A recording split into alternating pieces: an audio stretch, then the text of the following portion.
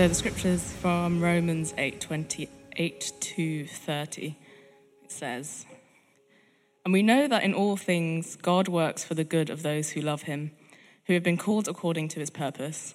For those God foreknew, he also predestined to be conformed to the image of his Son, that he might be the firstborn among many brothers and sisters. And those he predestined, he also called. Those he called, he also justified. Those he justified, he also glorified." This is the word of God.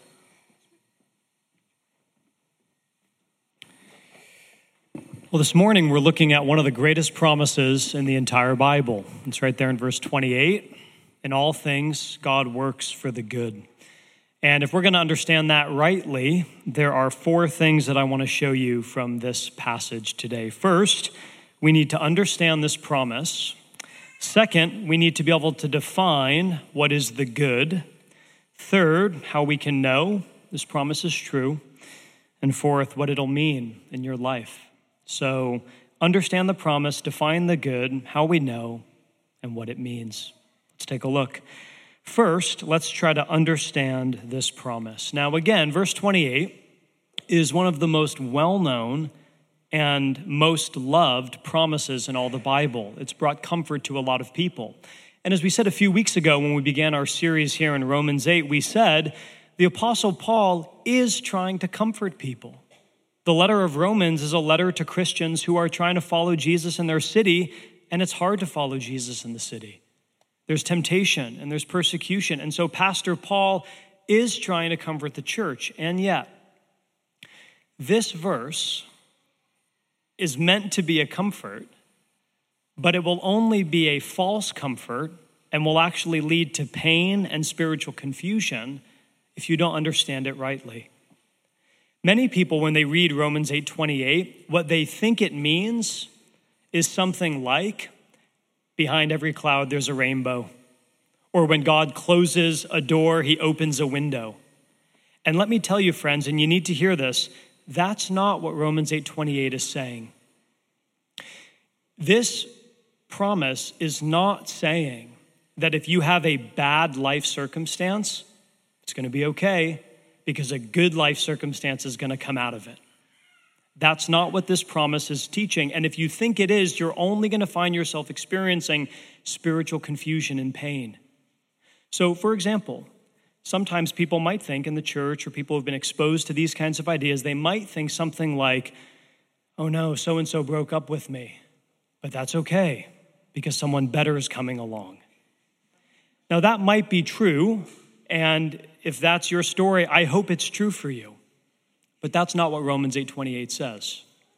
If you are really hoping to get into a grad school program or maybe get that promotion in your job and you don't, you're like, it's okay because God's going to give me something even better, a better grad school program, a better promotion. That might happen, but that's not the promise of Romans 8:28.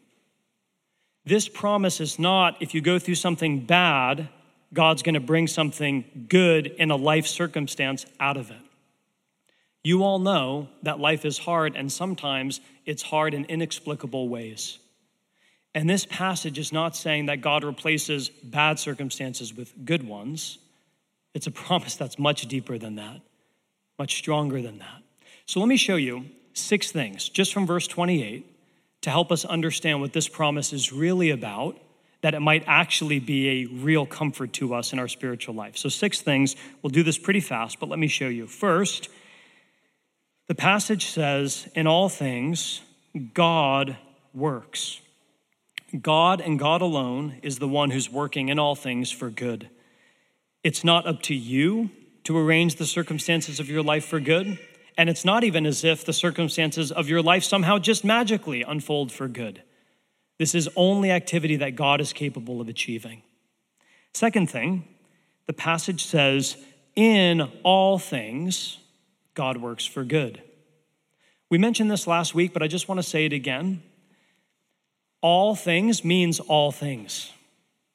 To be a Christian is to experience all the kinds of things that any other person living in this world experiences. Being a Christian doesn't exempt you from suffering. You're going to experience, if you're a follower of Jesus, all things. You're going to have incredible highs and incredible lows. You're going to have moments of tremendous success and moments of real failure. You're going to have great victories and big-time losses. It's all going to happen to you because all things means all things. And we need to say that because sometimes people think, I'm following Jesus now. My life's supposed to get better. It's supposed to be easier. But it's not. And so you can expect all things to unfold in your life because we live in this world that's broken. Third thing to see from this passage, not only is God working in all things, but third thing to say, in all things God works for the good, and that does not mean that all things that happen are good. Sometimes things happen that are really bad, truly bad, horrible, and that's all that can be said about them. Christianity is not positivist thinking. Christianity is not a message of, hey, if there's some evil out there, if there's something bad, you just need to find the good in it. It's not the message of the Bible. The Bible's actually given us a vocabulary to say there is real evil and darkness and pain in the world. And we need to be able to call evil evil. And so this verse is not saying if something bad happens to you, just try to stay positive, just try to stay hopeful, find some good in it. When Jesus stood before the tomb of his friend, who, by the way, he knew he was about to raise from the dead, and Jesus sees people weeping and grieving, he doesn't say, stop those tears. I'm here. Everything's going to be fine. This is a display of my power. No, when Jesus stands in the presence of death, which is evil, which is meant to cause grief, he himself weeps. But it isn't like he sheds a tear. The Greek word for weeps is inner convulsion. He is furious at a world in which death is present. And while he's come to heal it, he's also able to grieve in the midst of it. And we need to be able to say that some things that happen are just bad. And that's why Christians can weep with those who weep. They can truly grieve and be angry at injustice and remain hopeful. Fourth thing that this passage tells us, there is no timeline attached to the promise. The passage doesn't say in all things God works for the good 3 weeks after the bad thing happens, or 3 months, or 3 years. There is no timeline. And for many people, you won't, on this side of eternity, fully see or experience how God works something for the good. There is no timeline attached to the promise. Fifth thing to mention, the promise is made to a specific group of people. Look again at verse 28. We know that in all things God works for the good of those who love him and who have been called according to his purpose. Those two phrases, those who love him and have been called, that's just Paul's way of talking about people who are Christians. People who have been brought into God's family. This is not an indiscriminate promise that God makes to anyone everywhere, but he says, this is a promise for my people. This is a promise for my children. In all things I will work for their good. And that leads us, sixthly, if we're trying to understand this promise rightly, to understand what is probably the most important thing about it, namely, what does Paul mean by good? In all things, God works for the good. But what does he mean by good? Because we've already said, if you misunderstand what good means, this promise is actually going to give you false comfort and it's going to lead to spiritual confusion. Because you're going to think good means I get what I want, or life circumstances unfold the way that I hope. This promise can only be a comfort if we really understand what Paul means by good. And he tells us. Look at verse 29. For those God foreknew, he also predestined to be conformed to the image of his Son. That little word for at the beginning of verse 29, that's the connector. Paul says, in all things God's working for the good. You say, what's the good? For, verse 29 tells us. And here it is in a nutshell. The good in your life is to be conformed into the image of Jesus. Paul says, no matter what happens, no matter what you face, the incredible highs and the incredible lows, the profound joys and the deepest sorrows, when your life goes exactly the way you hoped and when it doesn't, when things that you want to have happen, and things that you never wanted to have happen, in all of it, in the ordinary days and in the days that are profoundly extraordinary. In every moment, in every day, God is working for the good of his people. And he defines good as making you look more like Jesus. And that's his great purpose. That's what God himself is doing in this moment for you right now, no matter what you're facing. It's his promise to you. And nothing can get in the way of him doing that. When it says all things, it literally means all things. He's working to make you more like Jesus. Now, that begs a question. Because some of you, and you might laugh when I say this, but it's actually not meant to be funny. Some of you are saying, okay, Bijan, I hear what you're saying. In all things, God works for the good, which you're defining, according to Paul, as making me look more like Jesus. But I would rather have a spouse than look more like Jesus.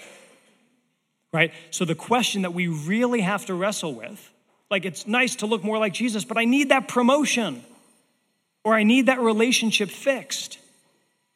So what good is it if God's making it look like Jesus when I don't have these things that I so desperately want and need? So we have to spend a few minutes on asking the question, why is it that being formed into the image of Jesus is the most ultimate good that you could ever experience? Like, why is that better than any life circumstance that you might hope for? There's a lot that I could say. I just want to say one thing today to try to show you why being formed in the image of Jesus is your ultimate good. Here's the one thing I want to say today. To be conformed into Jesus' image, to look like him, is to be a person who's formed in love. It's to be a person who's formed in love. Jesus was the most loved and most loving human being that has ever walked on planet Earth. And if you are formed into his image, you become a person who grows in their ability to be loved or to experience love and to show love. And I think at the end of the day, if we're really honest, nothing is more important than that. Everything in life that we're trying to achieve or pursue or accomplish is to both feel loved and to show love and to have love go on forever. And Paul says, God's great purpose in everything is to make you look like Jesus, and Jesus is the ultimate manifestation of love. So let's just unpack this idea for a minute. What do we mean when we say that Jesus is the most loved person who's ever lived? When you read the Gospels, one of the things that stands out to me whenever I read Matthew, Mark, Luke, and John, the biographies of Jesus, is how remarkably confident in his identity he is. Jesus is never afraid to show off his power, but he never needs to show off. Jesus is always calm. You never, ever find Jesus saying, oh my gosh, I'm late, I gotta run, bye. He's always calm. Jesus is able to be gracious with people who thought they were going to be judged, and he was judgmental of people who were so confident in their self-righteousness, they were proud and smug. Jesus, there's nobody like him. There is no one who is the most balanced, put together, altogether lovely human being to ever live. And the question is, how was he able to live like that? And the answer is because he knew that he was infinitely loved by God his Father. When Jesus was baptized, he came up out of the water, and God the Father spoke from heaven and said, this is my beloved Son, and in him I'm well pleased.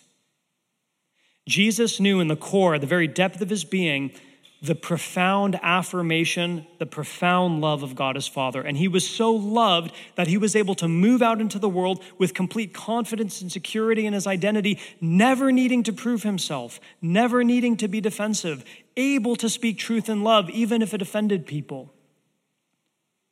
He was the perfect person because he was perfectly loved. And if you're growing into the image of Jesus, if God is using anything and everything you face to make you look more like Jesus, if every joy and every sorrow, every hardship, every opportunity is shaping you, molding you, polishing you into the image of Jesus, you're becoming a person who knows that they're loved. Infinitely loved by God himself. And that is going to produce humility and boldness truth and love, joy and sorrow. You're going to be confident and secure in your identity. What is more important than that? But not just a person who knows that they're loved, but Jesus is also the most loving person that the world has ever seen. No one was more loving than Jesus. 1 John puts it this way: God is love, and this is how God showed his love among us. He sent his one and only Son into the world that we might live through him.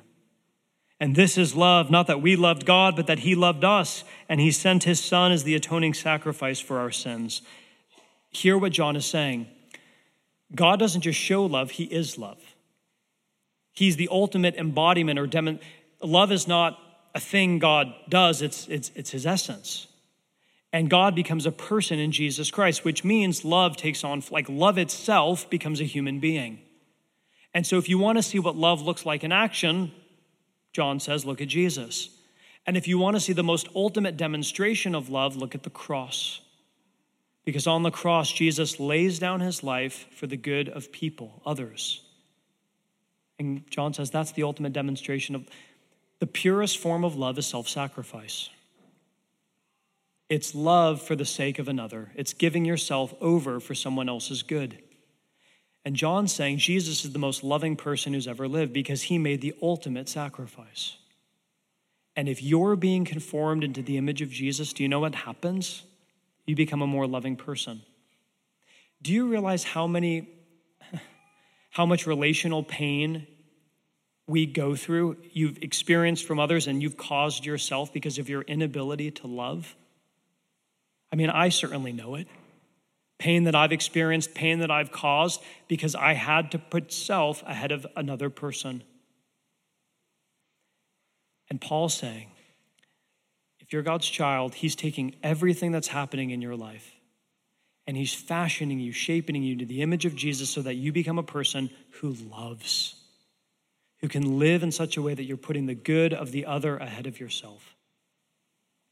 So much more we could say about what it means to look like Jesus, but to be loved and to show love, that's what we want more than anything. And Paul says that's happening. God's doing it. He's accomplishing it right now in your life. But you say, well, how do I know? Because when I look at the circumstances of my life, that doesn't feel true. I don't feel like I'm being made into the image of Jesus. But look at verse 28. Paul says, we know that in all things God works for the good. How did Paul know that? And in fact, if you look at Paul's life, his life was filled with suffering. We're going to talk a lot about this next week. But Paul's life was super hard. So how was it that Paul was able to say, we know that no matter what, God's working for good. He's making us more like Jesus. Because when Paul looked at his own life, there was suffering upon hardship upon difficulty. It didn't look good. So why is Paul able to say, we know? The only possible answer is because he's already seen God do it. The only way Paul could know is because he recognized that there was a moment in history where God took something that was truly awful and he worked in it to bring out good. But not just good for one person, good for the whole world. Ultimate healing. You see, Paul says we know because he's remembering the death of Jesus on the cross. Paul's thinking about Jesus dying on the cross as a substitute in the place of his people. And he says, of course, in all things God can work for good because he did it on the cross. So think about it this way. Jesus and his closest friends on the night before Jesus was to die, he was talking to them, he was teaching them. And he says, you guys are about to experience profound sorrow. And of course they would. Because Jesus, they were thinking he's the Messiah. He's our king. He's our healer. He's going to fix and save everything. He's going to make the whole world healed. Everything sad's going to come untrue. And then, less than 24 hours later, Jesus is hanging on a cross and he's dying. And you may know the cross was a particularly painful way to die physically, but that wasn't the worst part of the cross. It was a symbol of profound shame. One Roman historian, Cicero, writing about the cross says, we don't even use the word cross in civil, polite conversation. It's so scandalous, it's so shameful, it's so embarrassing that the very word cross should not even be uttered by a good Roman citizen. And so Jesus' own friends are watching him die this profoundly shameful, agony-filled death. And they must have thought that's the end of the story. They must have felt embarrassed. They must have been afraid. They must have thought, what were we hoping for? They must have been so discouraged. They would have rightly concluded, this is bad. This is not a good thing. And yet, what did God do? In all things, God worked for the good. And through Jesus' death on the cross, not only is death defeated and the evil one conquered, but sin is forgiven, the kingdom is promised, the world is going to be healed, and everything sad is going to come untrue because of what Jesus did on the cross that day. And that's why Paul the apostle, who was a Roman citizen, eventually says, I'm not going to boast in anything except the cross of Jesus Christ. That's a profound thing for someone in the first century to say. The cross is now the center of my identity. So what are we seeing? Paul says, I know that no matter what I face, no matter what I go through, God can work for good. He can make me look more like Jesus. Because in the profound pain and suffering, he's able to bring life out of death. Because he did it with Jesus on the cross. That's why Paul can say, we know. And you will know that to the degree that you see Jesus on the cross. If you see Jesus dying for you, not just as an abstract historical idea, but as your personal reality. If you see Jesus sacrificing himself so that you could be brought into God's family, you will have the courage and the confidence to say, I know that in all things, in this thing today, right now, in this moment, God is able to work for good to make me more like Jesus. And you know what this will produce in your life? We're going to close here. But if you're a person who knows this, not just as an idea, many of you know this as an idea, you've probably memorized Romans 8:28, but if you believe this in your core, if this becomes a North Star, an orienting principle for your life, do you know what happens? You become a person who has peaceful and steady joy. Because you have a joy that's not dependent on any circumstance. But it's a joy that says, no matter what I face, God can do for me my ultimate good, which is to make me look more like Jesus. And he's doing it. In 1720, Jonathan Edwards was a pastor of a very small church in New York City. It was his first sermon ever. As a preacher, I'm embarrassed that this was his first sermon.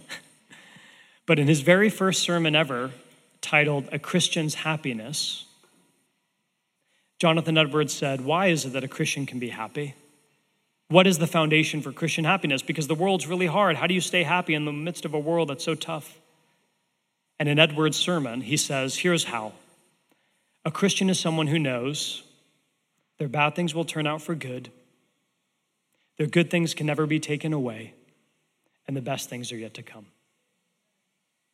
That's just a summary of Romans 8:28. Your bad things are going to turn out for good, your good things can never be lost, and the best things are yet to come. If you believe that, I don't mean if you know it in your head, but if you feel that in your core, you're going to have peaceful, steady joy no matter what you face.